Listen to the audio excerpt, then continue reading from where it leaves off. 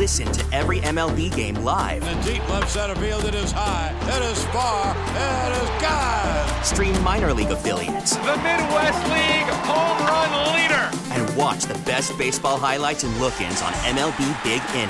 MLB At Bat is your all-in-one live baseball subscription for only $3.99 per month. Deep left field, it's gonna go. Alvarez ties the game. Subscribe to At Bat within the MLB app today. Major League Baseball trademarks used with permission. Now, a player that is going to stay with their team, Bo, and this is a person that we wanted to add to the Atlanta Falcons, and a lot of Atlanta Falcons fans, including myself, were ready to go all in for. One, Daron Payne has been franchise tagged by the Washington Commanders. So now that means instead of Daron Payne possibly being a free agent and the Falcons could just sign him, and the Falcons now wanted to acquire Daron Payne, that would have to trade for him and give up assets and things of that nature. And I don't think the Atlanta Falcons necessarily would do that.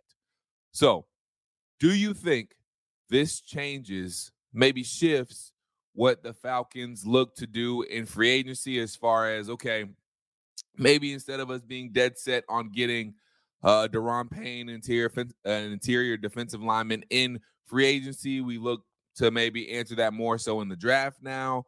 Now, again, there are more than one. There was more than just Daron Payne in the free agent pool. We at a earlier episode, I should say, we went down the line and named a few: Marcus Davenport, David Onyemata. There are multiple guys, solid players in this free agent pool when it comes to interior defensive linemen. But do you think this shifts the focus or changes anything for the Atlanta Falcons as far as what they do and how they approach this offseason? No, I think that, look, while that's Daron Payne's a name that I've been bringing up since the end of the season. Right. And while you and me and other analysts talk about that guy, that's a guy that they could afford to sign, the reality of the situation is they've probably been kind of expecting this move for a while. The thing for me that it does is now it basically kind of the franchise tag salary for a defensive tackle is at $18.9 million. That's a sum of 4 or 5 of the highest, an average of the highest paid defensive tackle salaries. So I think it sets a top tier player in that position at that $20 million mark, which we kind of always thought it was going to be already. So, no, I don't think it changes. I think that if they want, there's still some good defensive tackles out there. Hargrave is one we've mentioned. David Onyemata is a guy. Now, there's a guy named Zach Allen who I was talking to Arch because I was like, hey, help me understand a little bit better what Zach Allen is. What do you think about him? And Draymond Jones. Zach Allen plays for the Cardinals. And Draymond Jones plays for the Broncos. They're both free agents. And we talked about Allen, and he was like, look, I like, and I don't want to steal from Arch, but he said, they're both 5 techs and a base 3-4, which is what we run, but they're interior rushers in the nickel, which is something that's going to help you because you're bringing up edge rushers.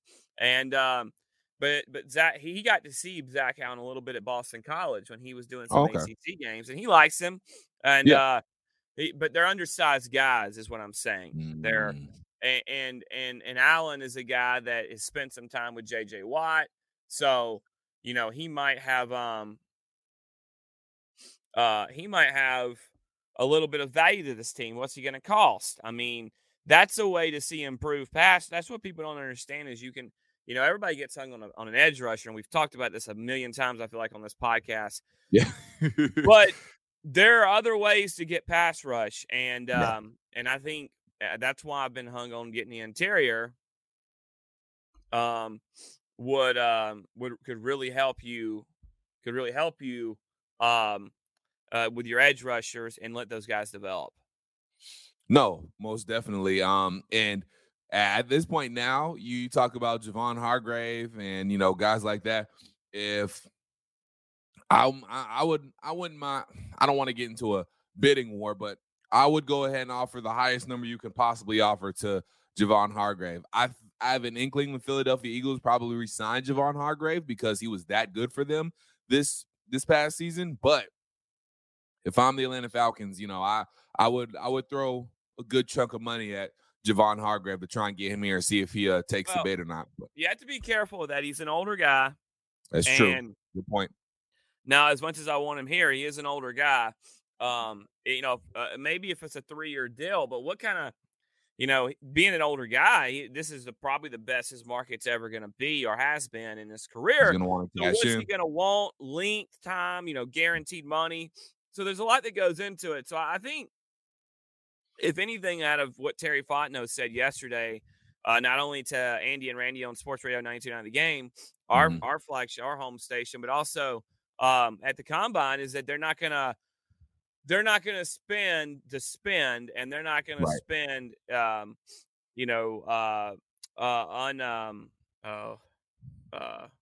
not gonna spend wildly. They're not gonna spend wildly, but the word I was looking for is not unresponsibly. Yeah, they're not going to just spend unresponsibly. And so there's going to be a rhyme and a reason, and everybody's got to fit what they want to do here and the culture that they're building. And there's a lot of things that they're trying to do to build this team. And I think all that's important to know when we say, just go sign so and so and so and so. So there's a lot to remember about that. No, there is for sure. We'll see what kind of offers make the Falcons and who exactly they offer, but I hope they at least make an offer to Javon Hargrave. That's just the Falcons fan in me coming out. I hope they at least make an offer, but I'm with Terry Fontenot, obviously, on the point that you can't just go out here and just be throwing money around just because you got money to throw around. That you don't want to spend unresponsibly, as you said. So I agree with all that.